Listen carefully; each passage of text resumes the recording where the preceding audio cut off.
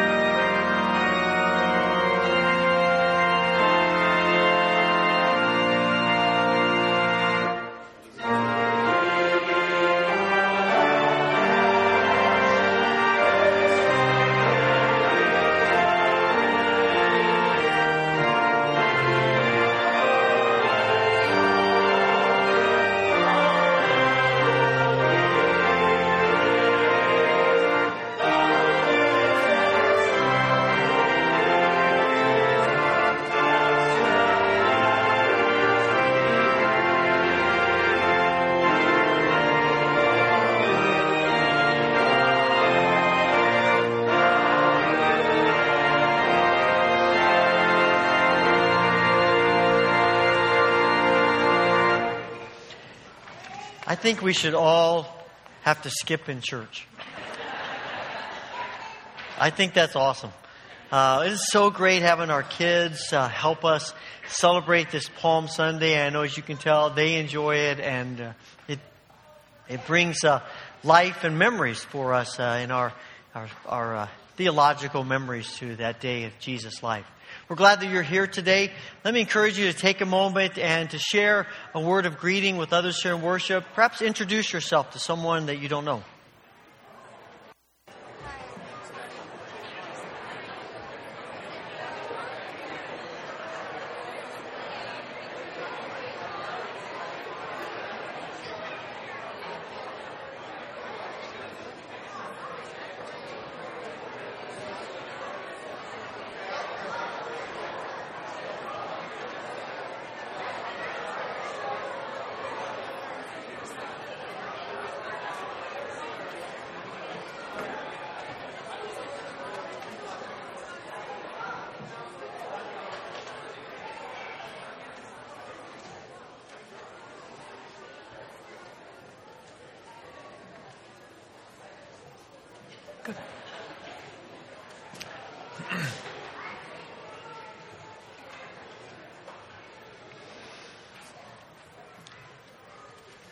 It is great to see you as we gather for worship again this Sunday, and we welcome those joining us on streaming as well. There are a few things in your bulletin that I want to highlight. This is a special week in the life of the church as we enter into what the church has historically called Holy Week. It is a time that begins today with Palm Sunday and takes us through that last week of Jesus' life. And we have some special things that are a part of this week we want to invite you to be a part of. Thursday night, we will be gathering for a Maundy Thursday service here in the sanctuary. If you've never been a part of that service, I would encourage you to come. It's a service with great symbolism. There's a lot of activity that goes on in this service, and we hope that you'll join us if you're around for that service Thursday night. Friday from 10 to 6, we will be meeting here in the sanctuary for Journey to the Cross, and this is a time you can come and go anytime during those hours. The church will sort of reconfigure this space with some things to help us connect to the cross and the things in our world and our lives about the cross. You can feel free to stay as long or as little as you like, and we would encourage you to be a part of this gathering on Friday. And then next Sunday, please note that our worship schedule next Sunday is completely different. We have a 7:45 baptism service. We have 11 people. They're going to be baptized next Sunday morning. Excited about that. Following that will be a breakfast in the community room. Love to have you stay for that. If you are able and can donate some food, this is a fundraiser for our youth group. If you can donate some food, you see an insert in the bulletin about that. And then we'll have a combined 10 o'clock worship service next Sunday. So please take note of those activities. Also, there's also devotional in the back for families and children that we would welcome you to take, as many of those as you would like. That's specifically designed just for the days of this week. And we hope that will help you as it helps all of us in our worship of God this week.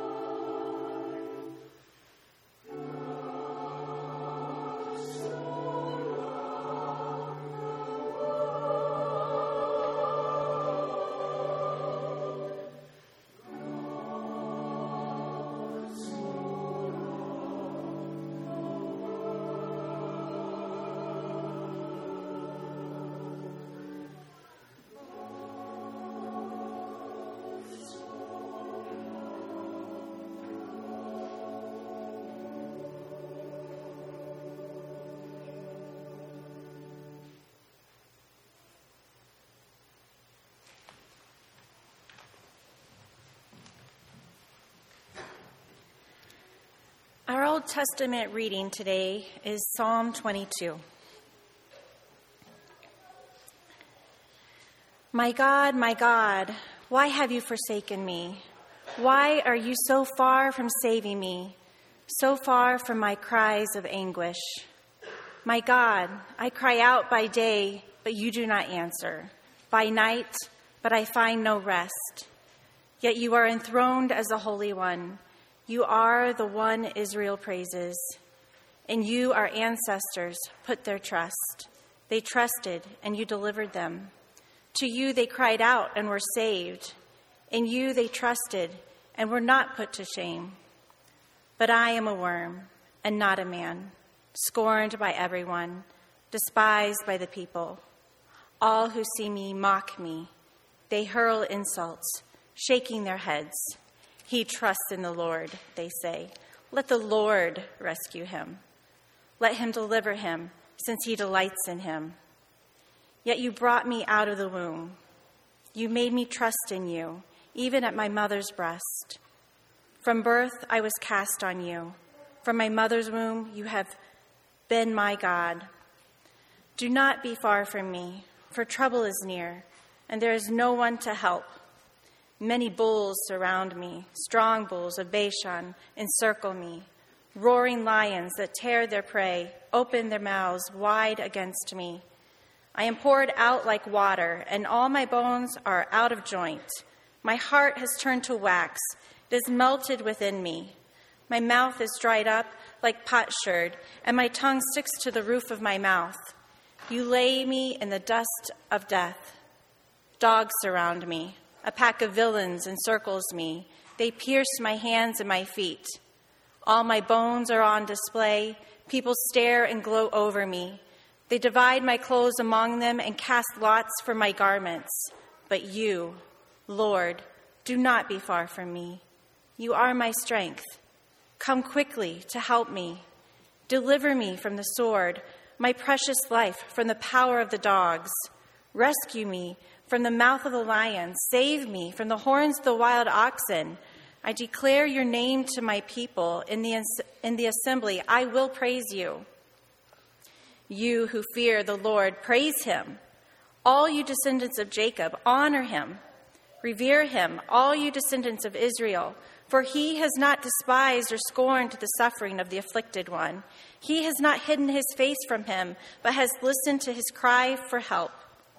From you comes the theme of my praise in the great assembly. Before those who fear you, I will fulfill my vows. The poor will eat and be satisfied. Those who seek the Lord will praise him. May your hearts live forever. All the ends of the earth will remember and turn to the Lord, and all the families of the nation will bow down before him. For dominion belongs to the Lord, and he rules over the nations. All the rich of the earth will feast and worship. All who go down to the dust will kneel before him, those who cannot keep themselves alive. Posterity will serve him. Future generations will be told about the Lord. They will proclaim his righteousness, declaring to a people yet unborn, he has done it. This is the word of the Lord. Please stand for the doxology as the ushers come forward.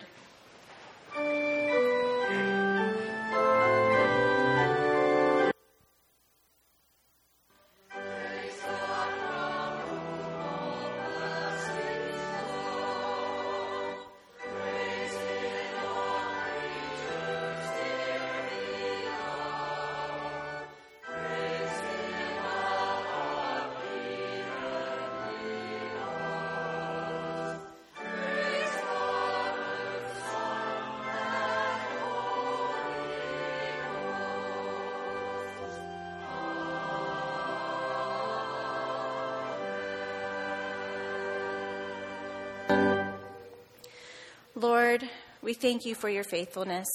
Receive these offerings and gifts and tithes and multiply their reach and influence in this world.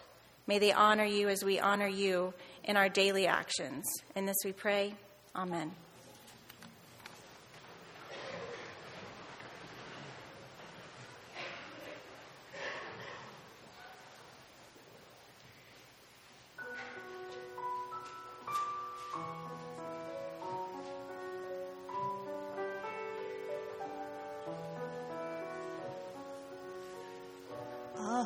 holy Jesus,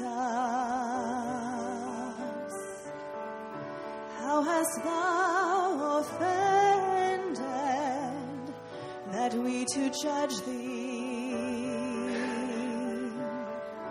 have in hate pretended, by foes derided,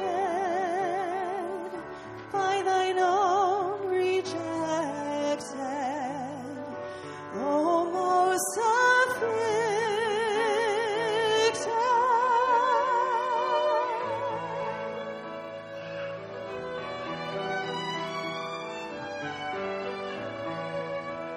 Who was the guilty?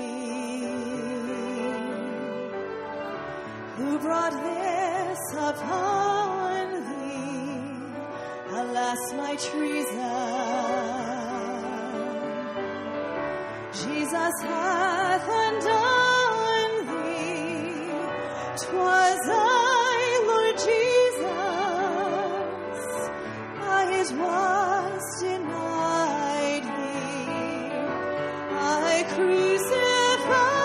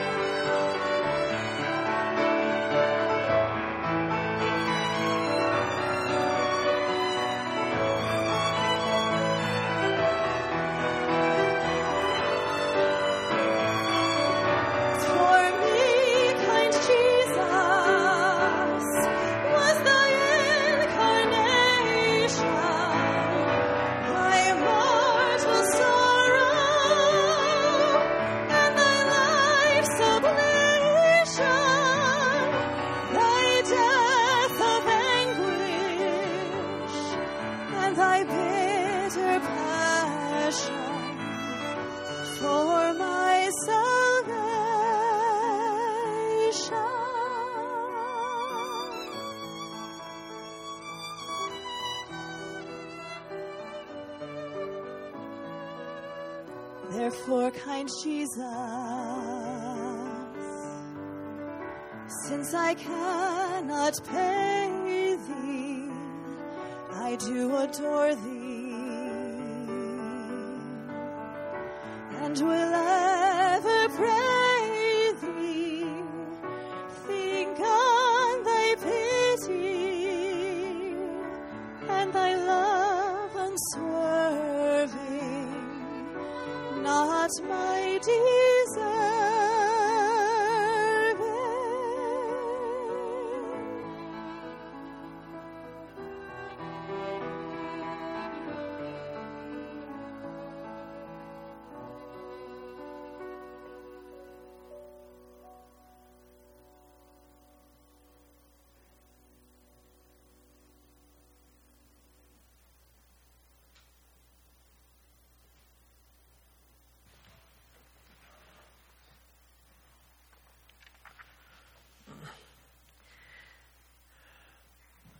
It's a prayer that I suspect all of us would find great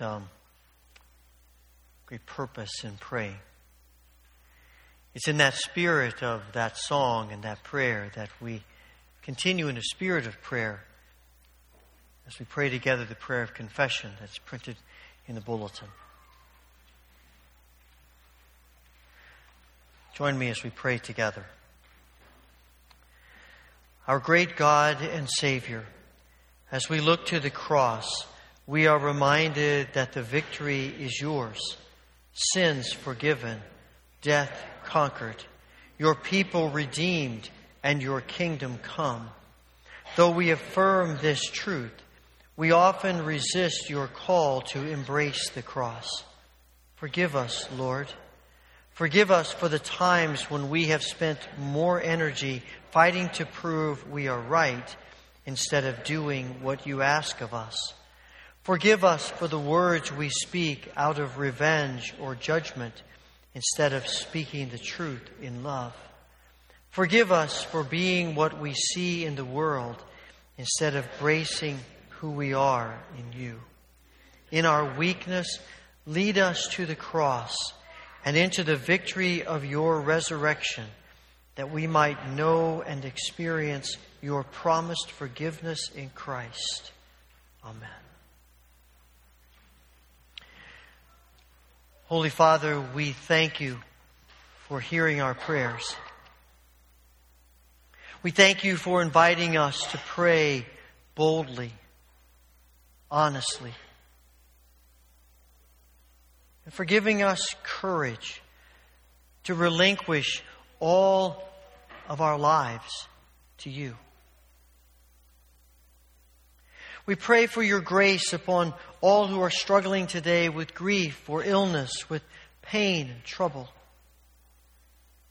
Pray for Dick Alderman and his family in their time of grief and sorrow, as well as others who this day feel the pain and sorrow of loss and death.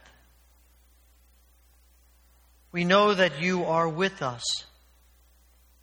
We ask that you would comfort every need and every aching heart, every burdened soul. We pray that you will heal all of our diseases through the grace and the power of who you are. Give hope, courage, healing strength to Leonard Watson, Florence Tuber, Rosalind Danner, Isabella Doherty, Tim Nichols, Bob Brown, Louise Princell, Hudson Hess, to Nancy Cole, Brian Orbacher, Peter Lingenfelter, Chuck Barrett, to Cheryl O'Brien, Ben King, to Doris Esepian, Isla Shea, Sheldon Emerson, to Bill Getty, Ella Woolsey, to Mike Raybuck, Bev Ratz, to Micah Christensen, Linda Roth, Emily Cricklar, and others who are on our minds and our hearts today. Father, we thank you today for the blessing of children. As we have watched them this morning, we thank you for this great privilege you've given us and the great responsibility you've given us of teaching and nurturing them in the faith of who you are. We pray that you will continue to bless all of the ministries of this church as we reach out to our children, as we teach them about you and as we model what it means to be followers of you. We pray for churches around us as they serve as well. And today we pray for the Oramel Church and Pastor Charlie Little. May your blessing rest upon this gathering of believers as they serve each other and as they serve their community. We think, Father, of our nation. We see all around us. We hear every day the great struggles and the burdens of our nation. We pray for the leaders of our nation, that you will give wisdom beyond themselves. We pray that you will give direction.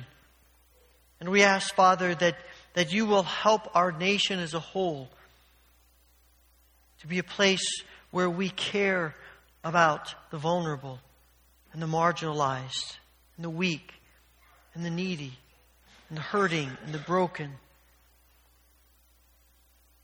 We pray, Father, for places in this country and around the world where people are recovering from tragedies and disasters. May your grace be evident. Father, we continue to pray for refugees throughout the world. We pray for all who live with the threat of epidemics and disasters and uncertainty about the next meal, the next drink of water, a safe place to sleep for the night. Bring an end to the suffering and the struggle of so many. And Father, make us particularly sensitive to these needs, that even when they don't directly affect us, they are important to us because they are important to you. We pray for your church around the world. As we as a congregation prepare to travel, some of us to travel down to Puerto Rico this intergenerational trip, we pray that you will prepare those who are going. We pray that you will put your hand on those that you want to go. And we ask that you will help us all as a congregation to be involved in whatever way we can in meeting these needs. And we pray for our brothers and sisters who face opposition and persecution. We pray today for Pastor Andrew Brunson, jailed and awaiting trial in Turkey on false charges. Father, we pray that you will bless he and his wife and his family. You will give them strength and peace. We pray that you will bring about his release. And we ask that while he is a captive, he will so sense your spirit and your power that he will witness to who you are, to those who have arrested him, that they might see you in him, and that they might come to faith in you. Father, we pray that you will continue to open our eyes to your presence with us. As we enter into this Holy Week, stir our hearts anew for the passion and the life of Jesus and all that you have done and are doing and have promised to do through him. Father, we ask all of this through the mercy of Christ, who goes to the cross for us and who leaves for us the model of prayer which we now pray together. Our Father, who art in heaven, hallowed be thy name. Thy kingdom come, thy will be done on earth as it is in heaven. Give us this day our daily bread, and forgive us our debts as we forgive our debtors. And lead us not into temptation, but deliver us from evil. For thine is the kingdom and the power and the glory forever. Amen.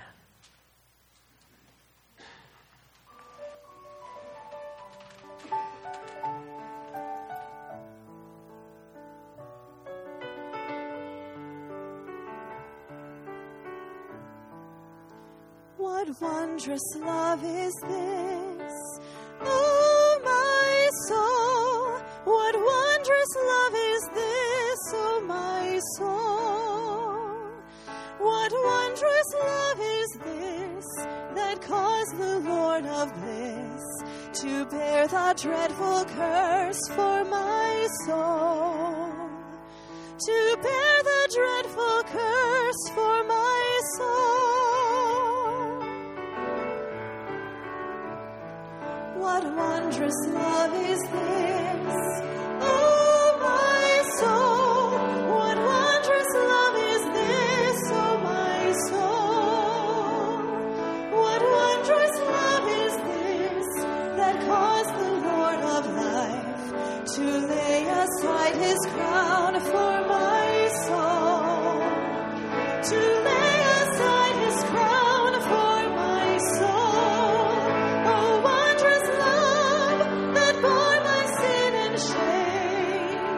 A child of God made righteous by your name. You call to me and invite me to your side, to share your bread and drink your wine. To God and to the Lamb I will sing. To God and to the Lamb I will sing. To God and to the Lamb, who is the great I am. While millions join the theme, I will sing. While millions join the theme, I will sing. Oh, wondrous love poured so lavishly on me. A child of God, I am yours and I am free. You call my name and you lead me to your cross, to count all I once held great as lost.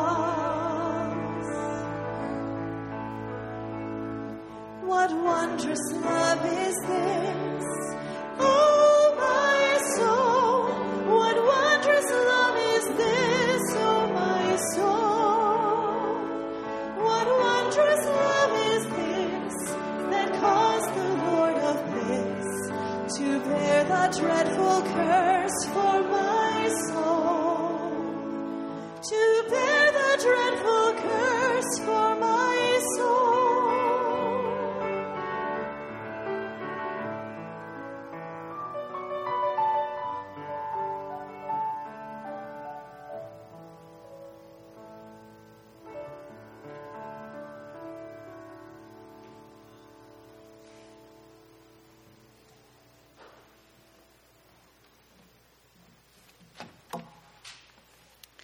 Please stand for the reading of the gospel and remain standing for the following hymn.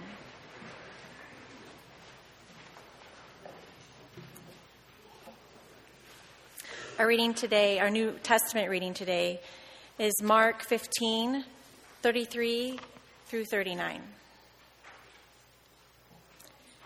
At noon, darkness came over the whole land until 3 p.m.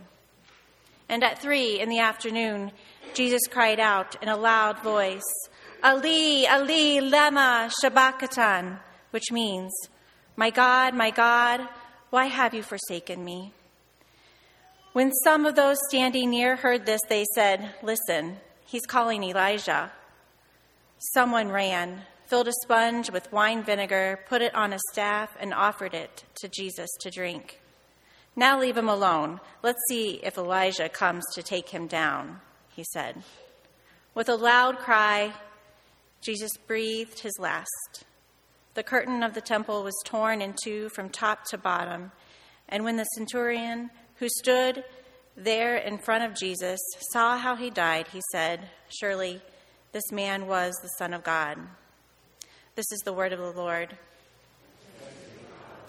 At this time, children are invited to gather for Children's Church.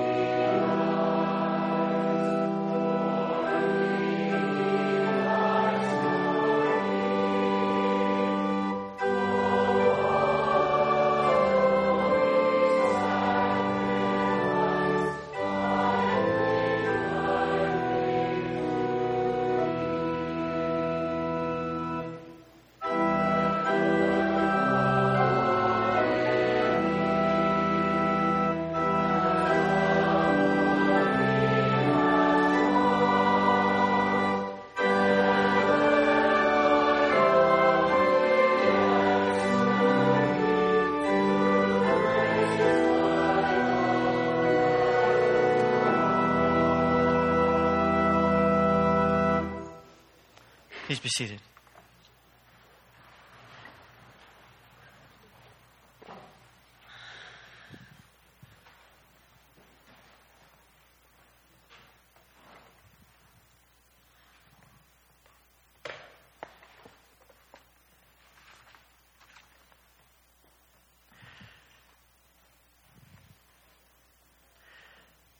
The pastor and theologian A.W. Tozer once said, "What I think about God is the most important thing about me." What I think about God is the most important thing about me. It's not the first time that I have mentioned these words, but I bring them up again today because I think they are so profoundly true. The more I think about it, the more I realize that everything about life in one way or another is rooted in our view of God. The desire to be a Christian is rooted in our view of God. The choice to not be a Christian is rooted in our view of God. How we treat other people is rooted eventually back to our view of God. The things that we do in this life, the good things or the bad things, are rooted in our view of God. Our self-worth or lack of it is rooted in our view of God. I am convinced that everything about life eventually comes back to our view of God because we are created in God's image. We are created for connection with God. And we only find fulfillment in connection with God. And so it only makes sense that how we view God bears on everything else about life.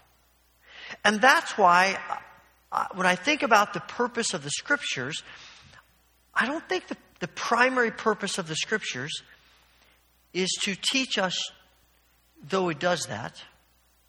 I don't think the primary purpose of the Scripture is to give us a picture of morality, though it does that. I don't think the primary purpose of the Scripture is to create boundaries, healthy boundaries for our lives, though it does that too. I think the central purpose of the Scriptures is to help us understand who God is. To reveal to us the nature, the character, the essence of who God is. And so when John begins his gospel and says that Jesus is the Word, and that Jesus is the Word who has become flesh, we realize that Jesus is the ultimate, perfect revelation of God. And everything about Jesus' life, everything from Jesus' first coming to His second coming, is a revelation of the nature of God, and in that nature, God's desire for us to be connected to Him. It comes back to our view of God. And at the center of the revelation of God in Christ is the cross. We keep coming back to the cross. And so during this season of Lent, during these 6 Sundays of Lent, we've been thinking about how the cross casts a shadow on people and places. And we can identify with those things pretty easily. It's probably not difficult for us to identify with the shadow of the cross falling on the religious leaders and revealing their hard-heartedness. It's probably not difficult for us to see the shadow of the cross falling on Pilate and his self-interest. It's probably not difficult for us to identify with the disciples and their fear. Nor is it difficult for us to identify with those people passing by who look up at the pain and the agony of Jesus and the thieves hanging there and seem to have absolutely no compassion. And even when we see the shadow of the cross falling on the temple and the splitting of the curtain that opens the way between us and God, we understand something of the distance between us and God. And the shadow of the cross, as we've been talking, have been revelations, not just about those people and places, but about us. But there's one more shadow I want us to think about, and it's completely different. It really isn't something we identify with.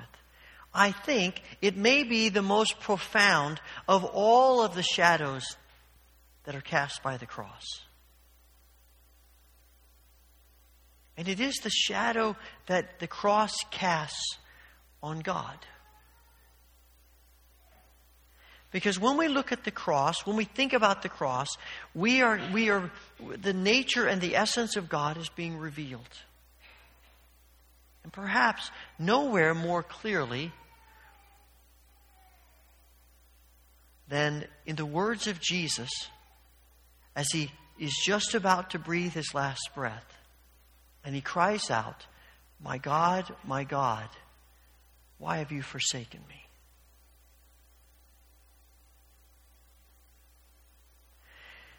Theologians and people through the ages have been working to try to understand that. There are certainly theories that declare God actually does turn his back on Jesus. That God actually does abandon Jesus. Sometimes we hear that particularly in songs that we may sing or we may know about. Michael Card is one of my favorite Christian artists. I've been engaged with his music for probably more than 30 years, and I love the theological depth of his lyrics. I love the melodies that he writes as well, and I have gained much from listening and engaging with his music. One of his songs, it's entitled "Love Crucified Arose." In the second verse of that song, he says, "Throughout your life, you felt the weight of what you came to give. To drink for us that crimson cup, that we might really live. At last the time to love and die, the dark appointed day, that one forsaken moment. And your Father turned his face away." And there is in that, I think in that mindset, in that idea, that God is so perfectly holy. And Jesus, who has taken upon himself all of the sins of the world with their evil and filth and all of the corruption of the sins of humanity through the ages. And Jesus takes that upon himself, and it is just too much. It's just too bad. And the Father turns away because his holiness can't look at that. And I do grasp the idea there, but a part of me wants to say, surely God is stronger than that. Surely our God is not so fragile that he can't look on the sin, however heinous that sin may be, however big and deep and wide that sin may be. After all, he is willing to come and not only look at it, but engage with us in the middle of it through Jesus.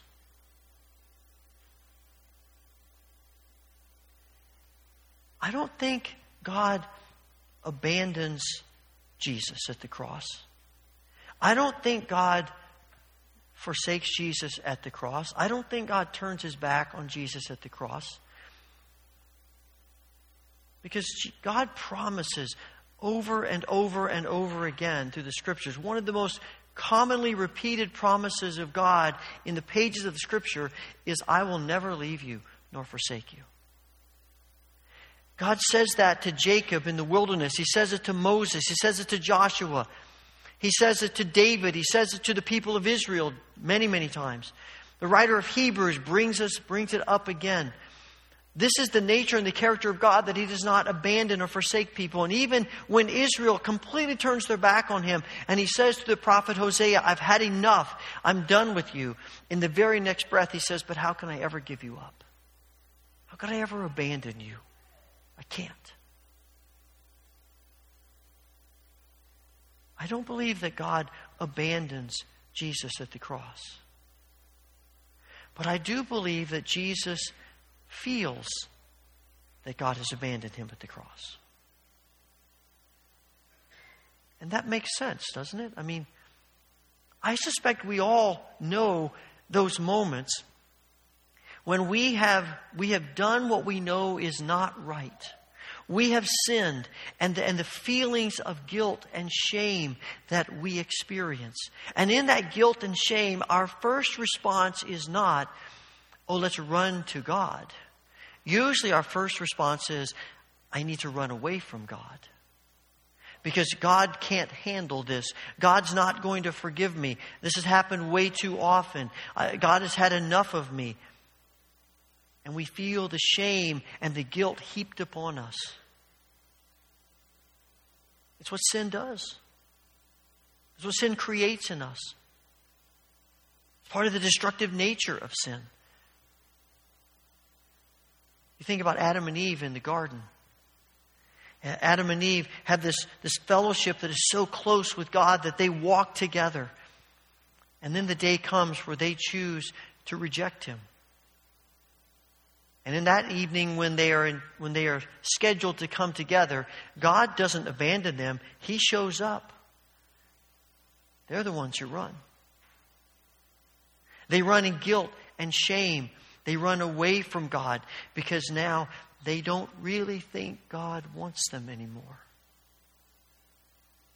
David has those same emotions after his sin with Bathsheba. And you read Psalm 51 and he writes in there, "Don't leave me. Don't desert me. Don't turn your back on me." Why does he pray that? Why does he say that? Because something in him is saying, that's what God's going to do. That's what I deserve. You see that in Judas. After he betrays Jesus and he comes to the realization, the guilt and the shame of what he has done, it is so overwhelming. And he sees God as so distant that he takes his own life. Peter feels that as well. After he denies Jesus 3 times and the rooster crows, all of a sudden the guilt and the shame of it is overwhelming to him. And I suspect he runs away weeping and feeling it'll never be the same again. It's what we know. It's what happens. And now Jesus, for the very first time in his life, is experiencing that.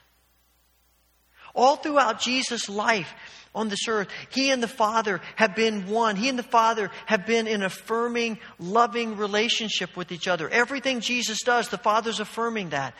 It starts with His baptism. He comes up out of the water to be baptized, and He hears a voice from heaven that says, "This is my beloved Son. I am pleased with Him." And all throughout Jesus' ministry, He continues to hear those words of affirmation. You get to John 17 and Jesus prays and He says, "Father, you and I are one. One mind, one heart, one spirit. Everything about us is one in unity. What you want, I want. What you say, I will say. Everything about us is united together. We are eternally connected." And now for the first time in his life, he doesn't feel that affirmation. He feels abandoned because that's what sin does to us.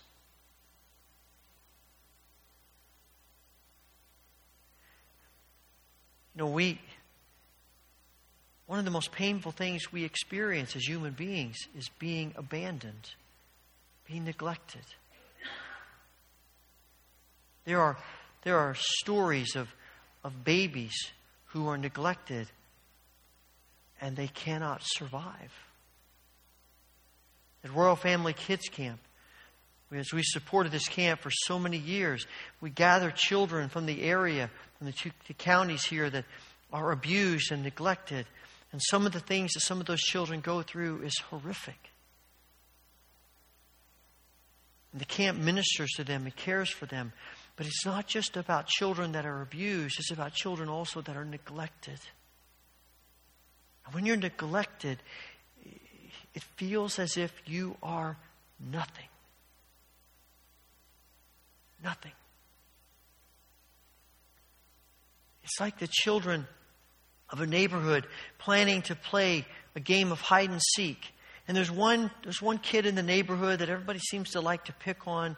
He seems to never want to be in there. They seem to never want to invite him into things. And this day they decide, let's invite him.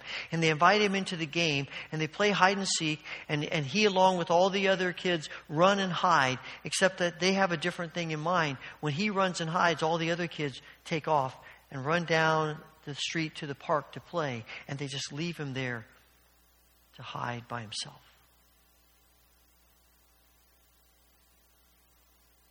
Those kinds of things hard to get away from.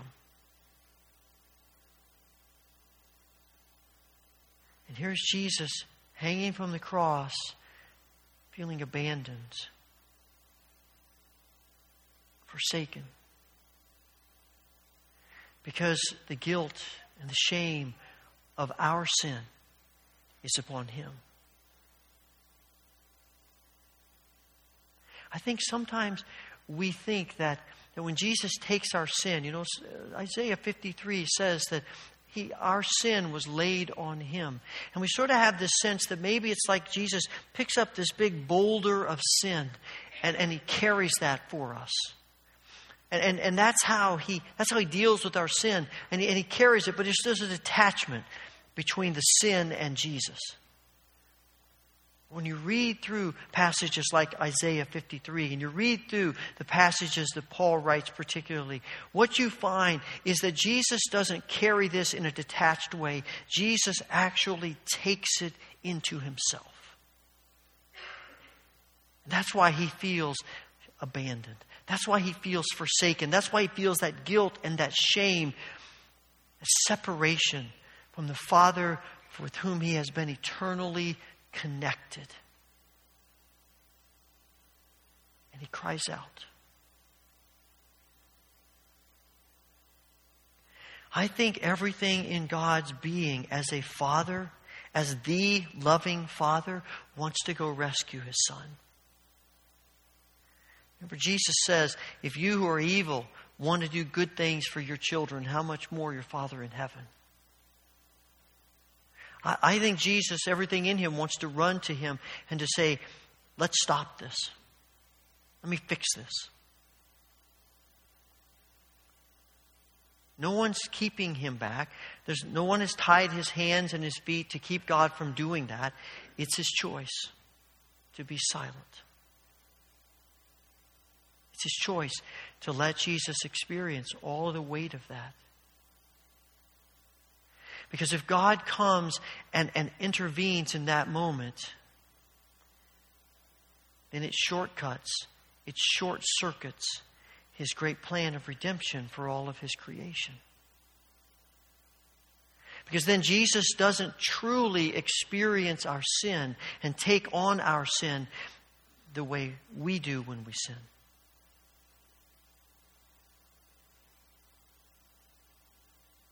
Jesus has to experience that because that's what sin does. That's what sin leads us to. And we often think that the feelings, those feelings of guilt and shame in our sin, that they're a curse of God. Actually, they are the grace of God.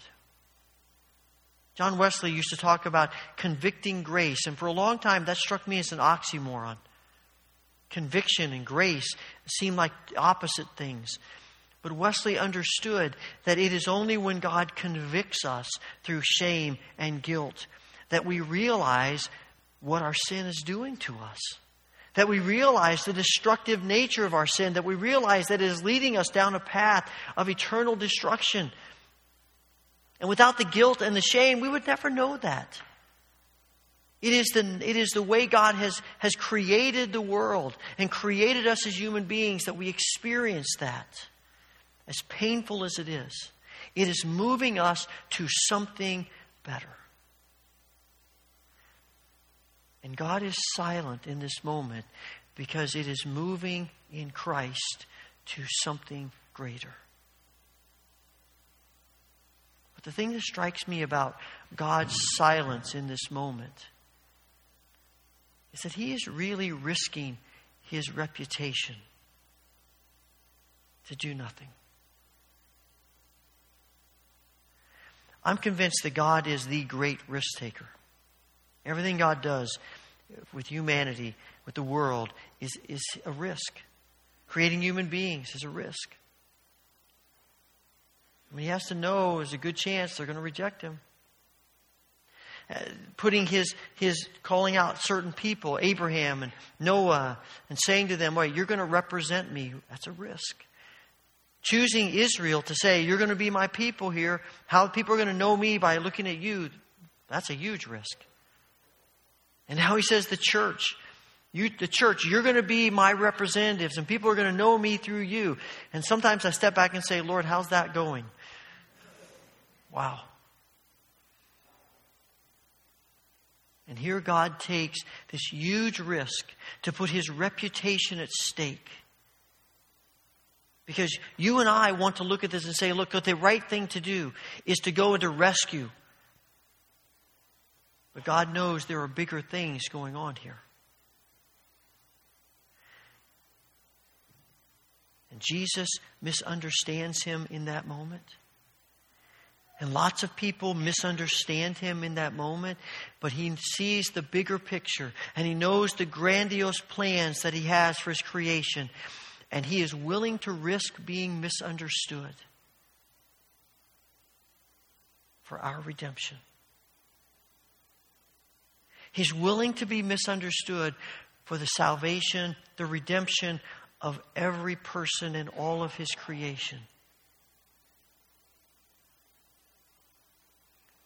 Because he loves that much. Because when you read the scriptures and you listen to the stories of people who are closest to God, what you find is that they are people who have experienced the risk-taking, reckless love of God in a way that maybe a lot of us have not yet come to grasp.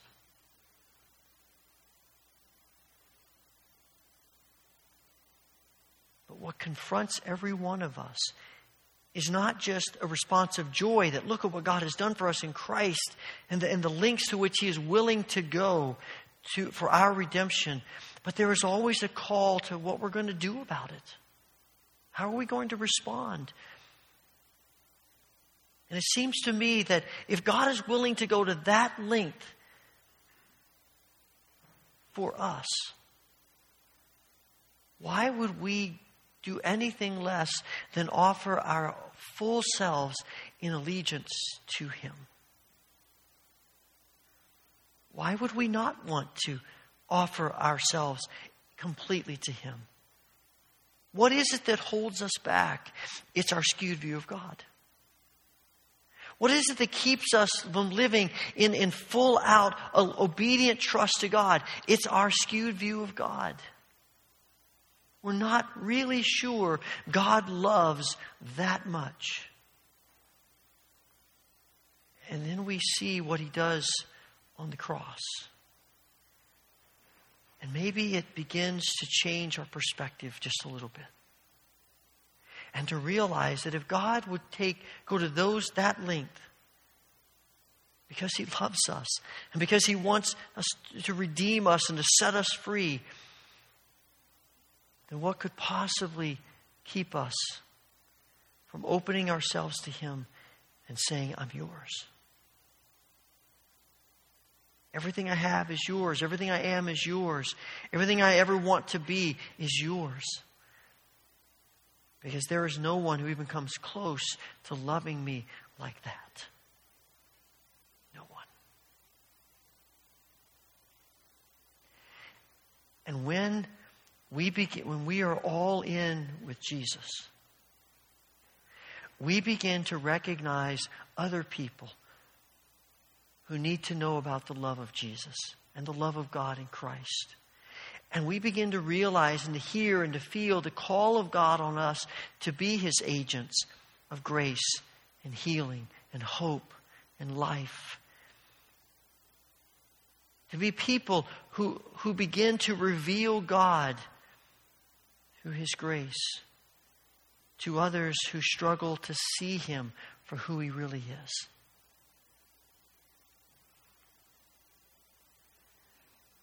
So when you ponder the lengths to which God is willing to go for your redemption and mine,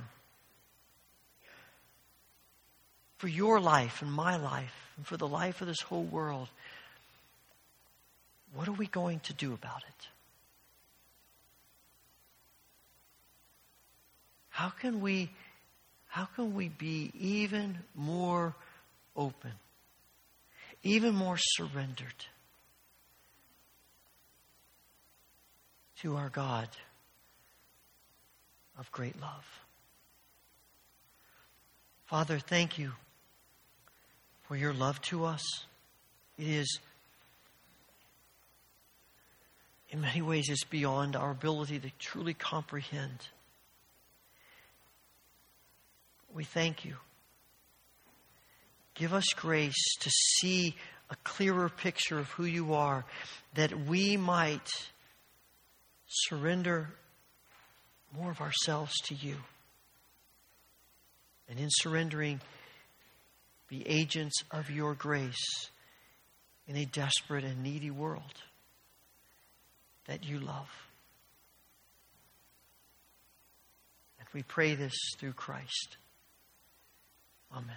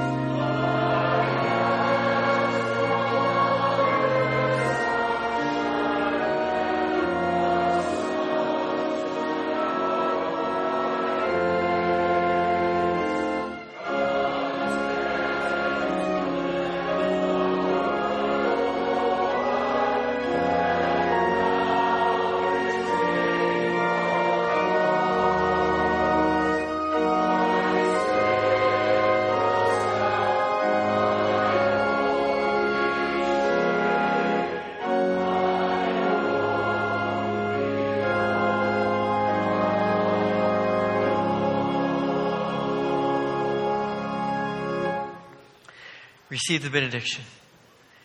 May the grace of the Lord Jesus Christ, the love of God, and the fellowship of the Holy Spirit be with you now and forevermore. Amen.